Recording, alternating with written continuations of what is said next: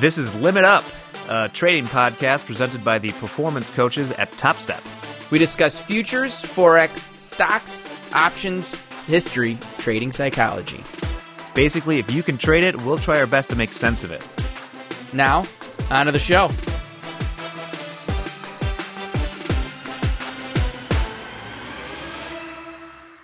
Hello, everybody, and welcome to the Limit Up podcast, presented as always by TopStep, and joined not as usual, not by Dan, but just with JD today. Mr. Doherty, how you doing? Hey, Jack, doing fantastic. Happy to be filling in again. Thanks for having me. Well, absolutely. Dan was feeling a little under the weather, so I'm glad you were able to step up and do this damn thing. And it's a fortuitous turn of events because today we're going to talk about some basic technical analysis patterns that every trader should be looking at pretty much no matter what you trade. It kind of cuts across assets. It cuts across. They're just ubiquitous in the world. But first, I thought we could touch a little bit on what's going on today in the universe. We saw Bitcoin hit $50,000 this morning, and I saw several op-eds in some of the major newspapers about inflation is a problem or it's not a problem in the future. Yeah, I can see. So this is an audio medium, but I can see JD chuckling over here. It's been a running thing pretty much since the late 70s that we'll watch out for inflation. It's just around the corner. It's coming, right? Well, there's an incredible graph. You can look it up out there. I'll send it out on social media or something like that on the TopStep page. So the Fed members make their predictions of the path of interest rates going forward. And since the early 80s, it's essentially just been a sloped line all the way down. It goes up a little bit, then it's been at zero for, or just a little bit more than that for more than a decade now. And what's funny is they plot on top of the actual what has happened with interest rates, which is obviously tied to inflation. It's how you combat inflation.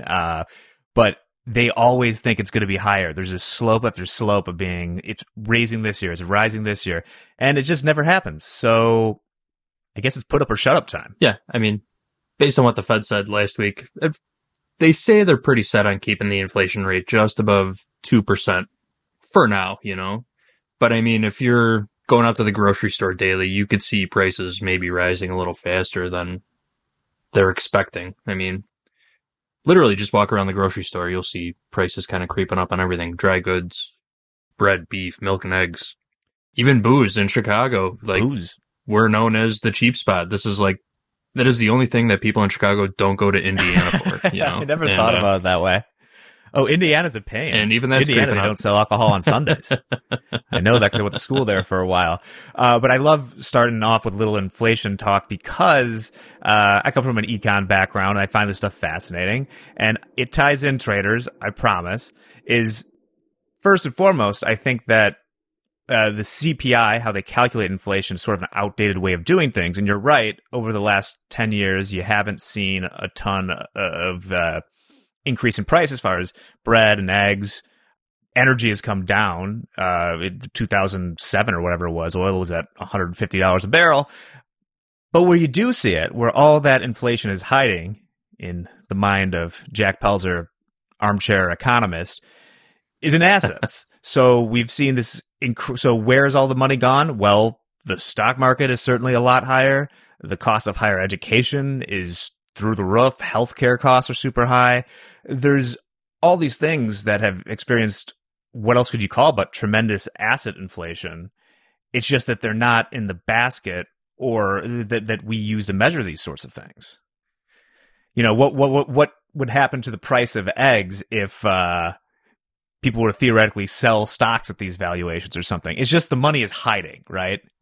Right. Yeah, exactly. And looking forward at the stock market right now, we've seen the 10-year yield creeping up a little bit, and that would be bad for stocks. That was kind of one of the triggers everyone's waiting for to kind of end this market euphoria. And there's been a little bit of stop here. Granted, we're still within striking distance of 4,000 in the S&Ps. But if these yields continue to rise, I think that's just something I would keep my mind on. And naturally, the Bitcoin also goes into an inflation play. I swear to God, I heard my mom the other day mutter. She wasn't even talking to me about it. She muttered, and she listens to this sometimes, so know that I heard you say this, but she muttered that she should buy some Bitcoin. And I was like, what? And she didn't say anything beyond that. So I don't know.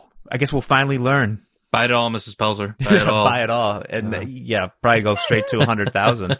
But it'll be interesting. I don't want to go off the Bitcoin, but it will be interesting to see if it's ever able to be used as a medium of exchange beyond drugs. Because right now, you'd have to be daft to spend it, right?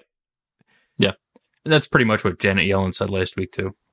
And anybody probably shorting right now is getting run over if they're following what Ms. Yellen said last week. Yeah, I've heard that there's a lot of people short in the futures. So this could be another one of those short squeezes. Because, remember, compared to currencies and stuff, this shocked me when I first learned it. But the market cap, if you could call it such a thing, of all of Bitcoin is just a little bit more than Tesla. That's kind of surprising, right? It is surprising. I mean, it sounds right when you say it. I would have thought there were like trillions of dollars in it. It's like 800 billion, or maybe, who knows today. Now it's probably close to $1 trillion, but. Well, there's only a finite number of Bitcoin available. And I think people are still mining for them or trying to. Yeah, right? but yeah, you set up you go next to a water dam in China, and they set it up. Everyone out there, don't try and do that. That's that ship is long sailed. Foolish. But anyway. Yeah, foolish. Absolutely foolish. But if you are trying to trade Bitcoin or futures or anything else, it might be worth it to take a look at some technical patterns. That's how we do transitions on the show. So basically, we've been, once again, I could see JD giggling about that. Yeah, it was silly.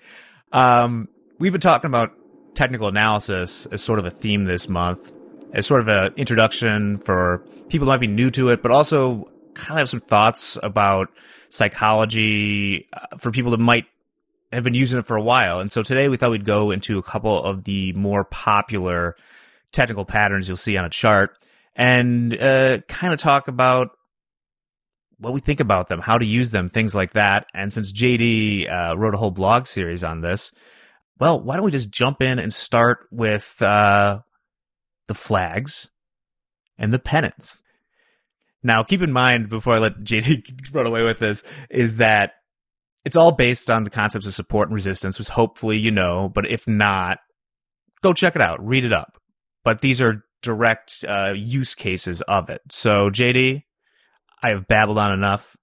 Lay it on us. Let's talk flags and pennants. Flags and pennants. Yeah, first things first, the beautiful part about technical analysis as opposed to fundamental, they're both good and you should have a balanced approach using both, but a technician can trade a chart pattern on any time frame in any market. We talked about this a few weeks ago. It doesn't matter if it's stocks, commodities, currencies. You could trade them on a daily, monthly, 1 minute tick by tick chart, even if you wanted to. The pattern's the pattern. Just knowing how to identify them is important. That's where the flexibility comes into play. Fundamentalists, they kind of have to stick to what they know and hope for the best when they're entering a trade. Whereas for a retail day trader, your entry and exit points are very technically based. You have to have levels set up or at least an idea of where you want to get in and out of a market. You can't just kind of shoot from the hip and hope for the best, Well, they have to be, because otherwise you're just, if you're truly by the textbook definition day trading, that's not the right time frame to be doing those sorts of fundamental trades. Right, exactly. Just quick overview, benefits and whatnot. So flags and patterns, we'll start with the flag. There's obviously bullish and bearish flag patterns.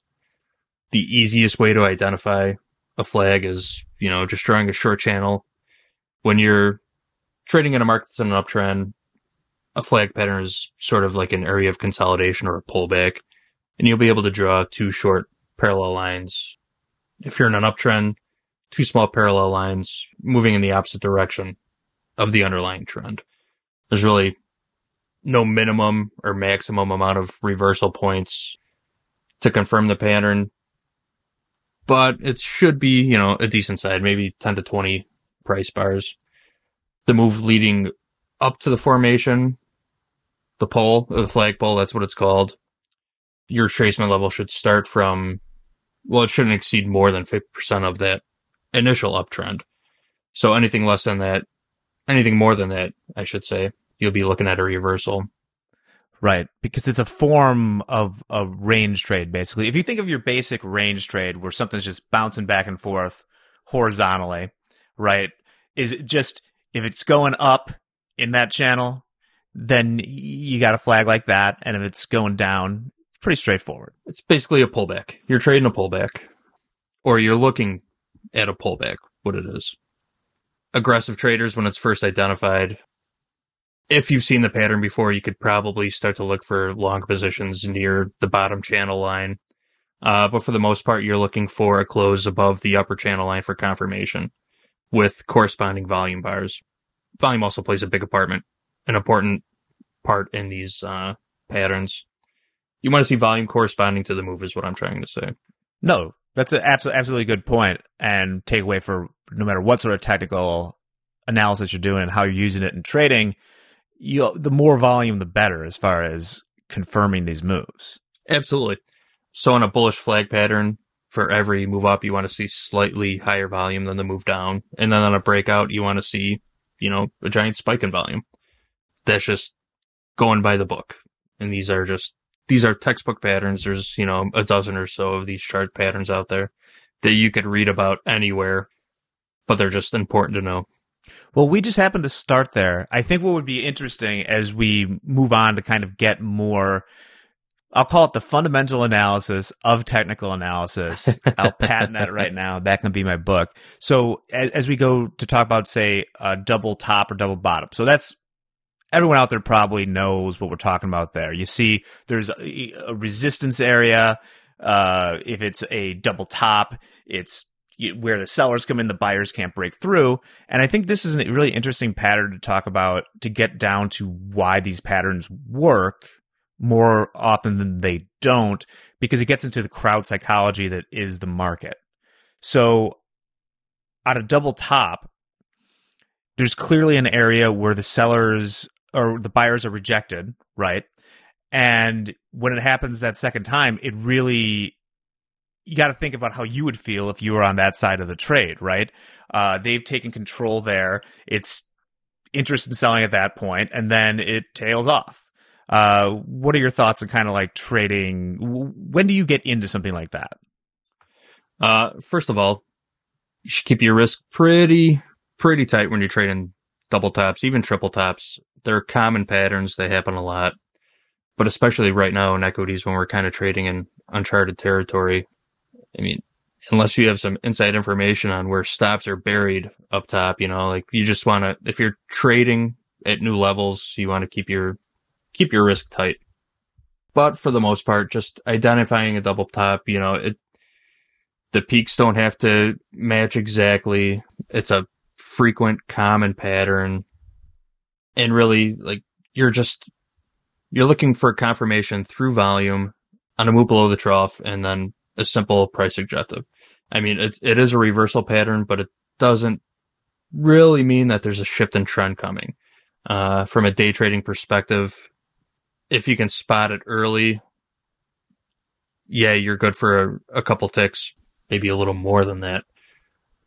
But really, in a strong bull trend like we've been in for the better part of the year, keep it tight. There's no sense in getting run over by a false signal, which also is very common with the pattern.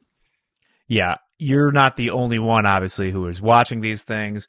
Also, that plays into the reason why they work to some extent, is that everyone is collectively noticing these areas, as Hogue would call them, areas of importance. So another fundamental of technical point that you made right there is that these things aren't super precise, right? You can't just be like, this is where I draw the line in the sand. There's an area at which previously the sellers have rejected the buyers, or, you know, this is an important area in price, right?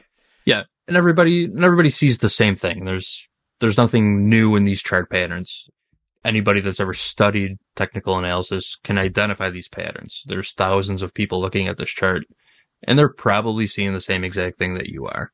And it kind of leads to, I wouldn't say a herd mentality, but sort of it'll create congestion around the area. You know, as we talk about this more and in an audio medium, I think it might be better just to kind of, you know, get out of the way of some of this and talk more kind of generally about it. Because JD's right. You can just go get a PDF. There's 100 of them out there. Search it and get all the technical patterns you want. Knowing their names won't make you a good trader. Knowing what they are won't either.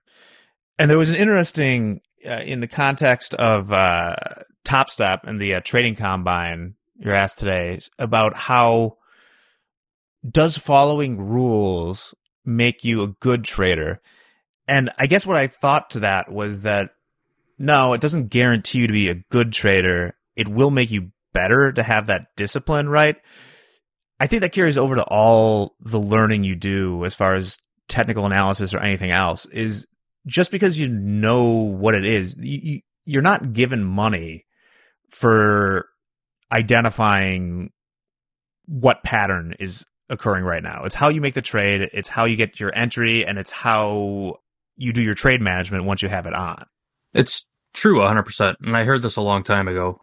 A guy told me that some of the best traders he's ever known have been C students, simply for the fact because they know they're going to take a loss sometime and they don't care. They can get out easily. It's when ego takes over, when you're studying a pattern for weeks and weeks and you put your trade on and it's obviously going against you and you don't get out, you know, you're playing ego versus what's actually happening in the market. So it's sort of like you got to have that balance. You got to have, I wouldn't say an itchy trigger finger, but you got to have just a slight bit of impulsivity to be able to execute when you see the pattern setting up, and also the wherewithal to know when you're wrong and just get out immediately. All traders are impulsive to some extent. It's just not a job that attracts the kind of person who decides that they want to get in and actively trade. That's definitely a personality type, and it's all about checking that in some ways. I've met very few traders who it's like you're being too timid getting in the trades. I've met a few, but like it's way more people. You could do a lot of damage with a little bit of information, and folks that they study the PDFs, they read the books, and then they're just trying to identify patterns all over the place, not really separating the signal from the noise, as our boy Nate Silver would say, and just kind of making 100 trades a day on anything that they think resembles a chart. And you got to avoid that. If you use technical analysis right, what I kind of like about it as opposed to fundamental longer term things is I think you're more likely to get out, because there's a pretty clear, if your technical pattern doesn't work, you're just being a stubborn a-hole if you're not getting out. Versus fundamental analysis, you can develop all sorts of rosy pictures that don't exist, right? Just buy it, and hold it. It's coming back. As we say, transfer it to the personal portfolio. Right. Yeah. What was the other old trading floor adage? If I like 10s, then I love the 8s. I'll buy all the 6s you'll sell me. Well, that doesn't work either.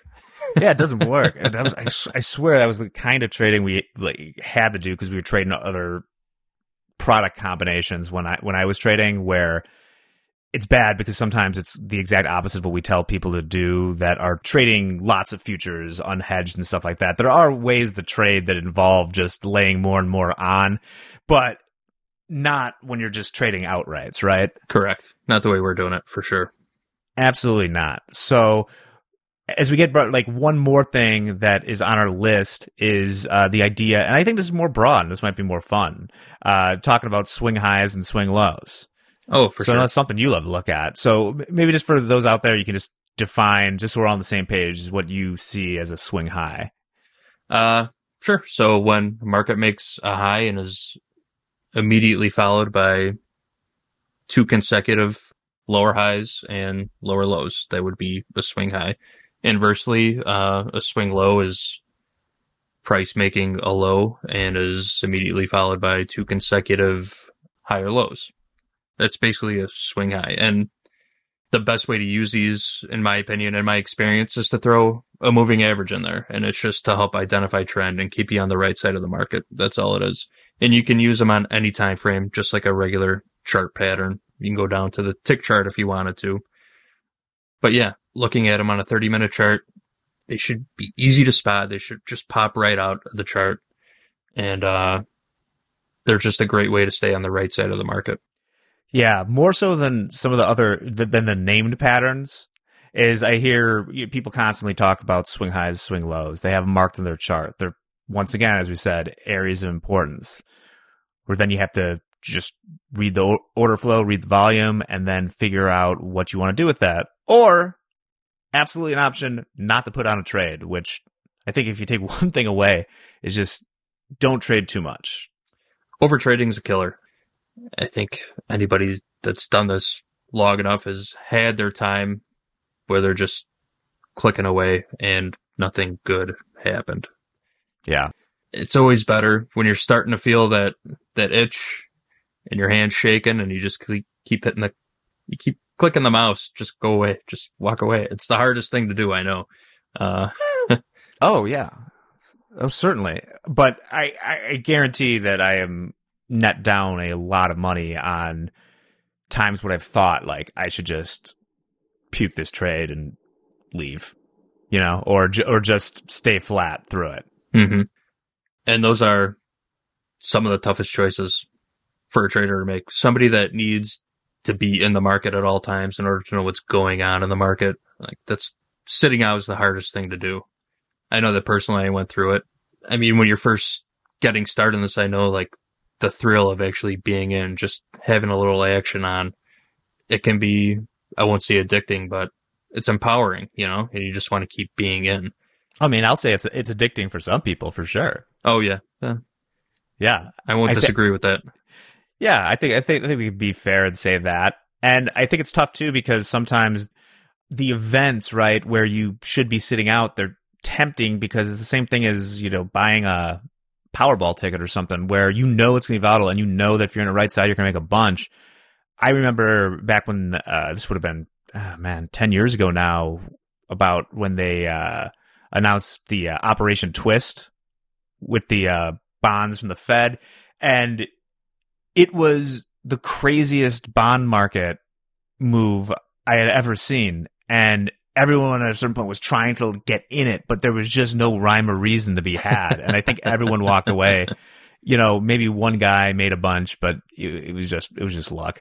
And then a bunch of people that absolutely killed, just it's like trying to explore a planet that you're not from, right? You gotta know, you gotta know what you're dealing with. And if you don't, maybe, sit it out. Yeah. Or trade around it. Don't be in the market when you know a big number's coming out. Don't be in before it happens. I mean, there's always a knee-jerk reaction and then the actual move afterwards. They're going to shake out both sides of the stick before the actual move happens. So yeah, that's definitely happens very, very often. I was going to ask too, is we went through some of these basic ones. Are there any of these technical patterns or versions of them that you feel yourself kind of going back to more than the others? Well, there's the obvious ones that show up day to day, whether you're looking at a daily. I know Dan Hodgman loves the 4-hour chart. I started looking at that just based on what he said. But I love the 30-minute and the 15-minute chart. And I see flag patterns all day long. And it's just one of those things that I can't help but always have to be a part of when I see one setting up. You see one almost every day. And when it lines up with a couple of moving averages, that's probably my favorite trade to make, especially when you're on the lower end. When you're on the lower channel line of the flag, you have limited risk and pretty decent profit potential. So that is my favorite setup, a flag pattern lining up with a couple moving averages. That's bread and butter for me. That's great stuff. And because you want to go with the trend generally. Oh yeah, 100%. Yeah, that's what we tell everyone as well. And a lot of the patterns that you see drilled in the heads are the, big reversals or whatever else. But by and large, if you keep yourself tight as far as your stops and stuff, it's always better to be with those long-term trends. And that's in fact, like that's the best technical pattern of all, is just look at the chart. Being Where's along it with going? the trend, yeah. Yeah, exactly. If you're going to fade the trend, cut your size in half and never risk more than 1% of your account balance, I would say. Oh, that's a good point. I mean, if you are going to trade a lot, cut your size way down. And I think sometimes people don't believe that you can actually risk just 1% or less than 1% of your account. But I assure you, that's the way to being successful in the long run in this game. For sure. Take care of the pennies. The dollars will take care of themselves. There you go. Nice. I like that quite a bit. So our takeaways for this is learn your fundamentals of technical analysis and, know the patterns, but don't treat them as rules. Don't treat them like traffic signals, right? Where green means go. You see green, you go, right? Yeah, there's no holy grail here. This is this kind of see and go kind of game. I won't say it's kind of a see and go. This is exactly a see and go kind of game. So you could play a pattern. It's not always going to be right. So don't fall in love with it. Yeah, don't start treating it like it's something that everyone else doesn't know or something like that. It's at the end of the day, this is all simple. Sometimes it's just hard to even talk about some of these patterns because it just seems so intuitive is not the word, because I'm not going to say they're necessarily intuitive, but ultimately they are kind of stylized way of looking at a chart and just seeing where the trend is going or if there's something we should be watching out for. Mm-hmm. Nobody's going to see it. We're all looking at the same thing, but we'll interpret it 100 different ways. I don't know if that contradicts what I said earlier. Everybody is seeing the same setup. If 100 people are looking at the same chart, they'll all see the same setup, but maybe interpret it just a little bit differently. Ooh, but you know what a good point is that I just thought about is that everyone's seeing the same setup unless you are on the completely wrong time frame. Which is why one last parting thought as well, we always talk about it, is you got to zoom out to the larger time frames to see if you're not kind of walking into something that is much bigger than what you're trading on the minute bars or something like that, which I would not, particularly recommend doing anyway. No. Top-down approach. Mick talks about the top-down approach all the time, and it's definitely the way to go. Start with your weekly, then your daily, then your hourly, then your 30-minute. Expand your view of the market before you dive in. Never a bad idea. That's a good thing to think for life too. Start out broad, coming down the line. So what else are you, as long as we have a few minutes here and we have the dancing bear in the studio or the virtual studio, what are you watching out for as the never ending grind higher in stocks persist? I can't believe that we're within 100 of 4,000 on the ES. Yeah, and 4,300's coming, and I just watch the grind higher. I mean, I'm not selling tops in this market right now. For the last 2 weeks, we watched volume drop as trading ranges contracted, and I think everybody thought a move back down to the 20-day moving average was inevitable, and then it just popped again this week. It's just a never-ending loop of sucker in weak shorts and push it higher. That's all it is. Yeah, I mean, the shorts have been fueling rises in so much of this. Just the new short. It's like watching those zombies in 28 Days Later or something. There's just, one of them dies, the next just runs in. You'd think people would learn their lesson, but something like a market like this isn't going to fall until either all the shorts have capitulated or there's an exogenous shock. I'm putting on my econ hat again. That would mean some sort of event, say coronavirus last year. But look at what coronavirus did to the market. We're up 20% since.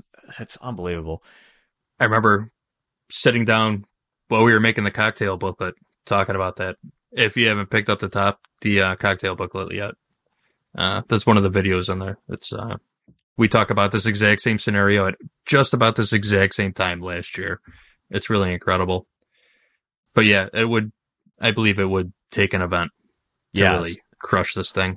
Or we go to complete euphoria mode, something more akin to the tech bubble, which we're nowhere near what the tech bubble was. As far when people start talking about value, there's nothing like that. I don't see the same sort of.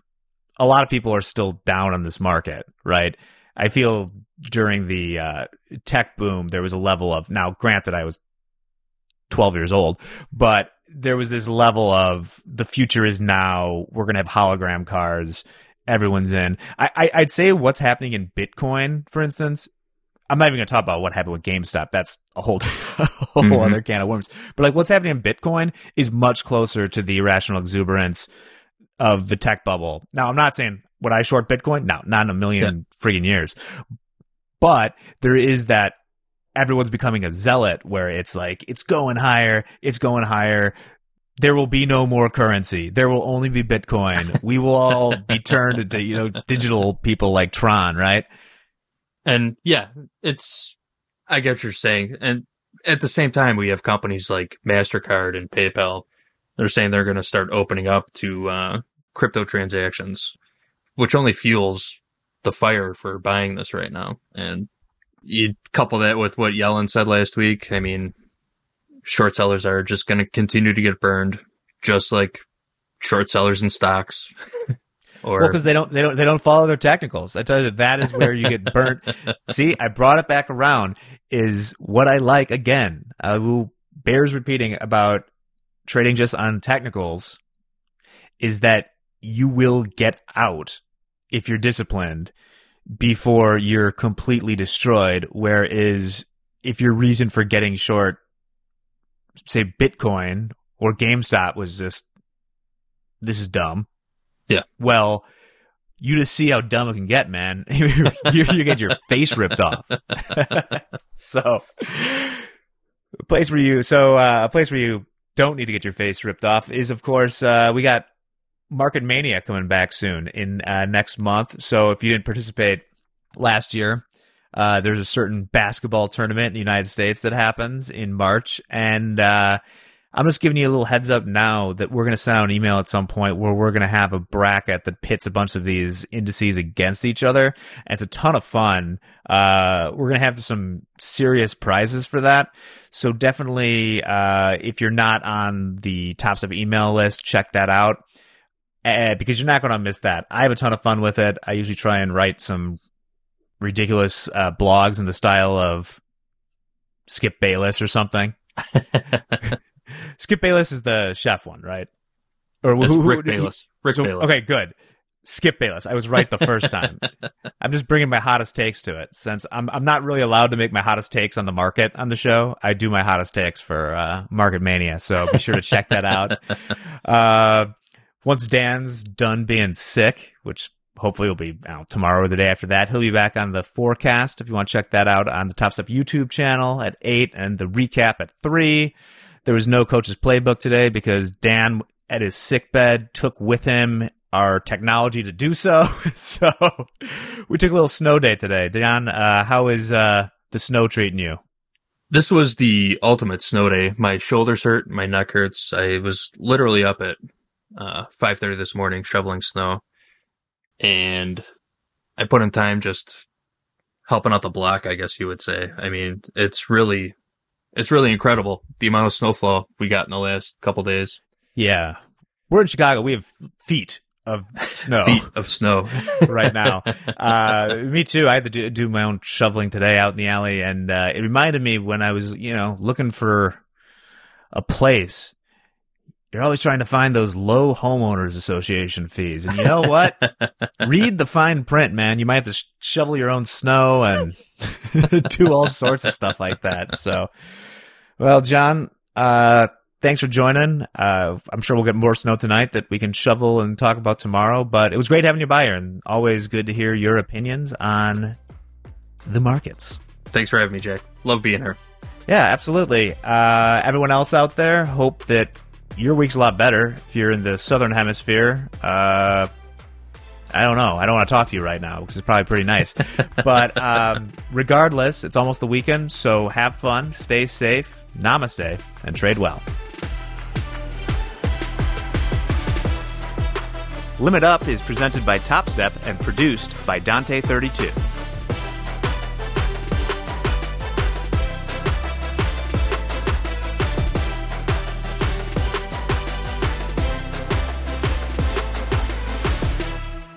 Futures and Forex trading contain substantial risk and is not for every investor. An investor could potentially lose all or more than their initial investment. Risk capital is money that can be lost without jeopardizing one's financial security or lifestyle. Only risk capital should be used for trading, and only those with sufficient risk capital should consider trading. Past performance is not necessarily indicative of future results.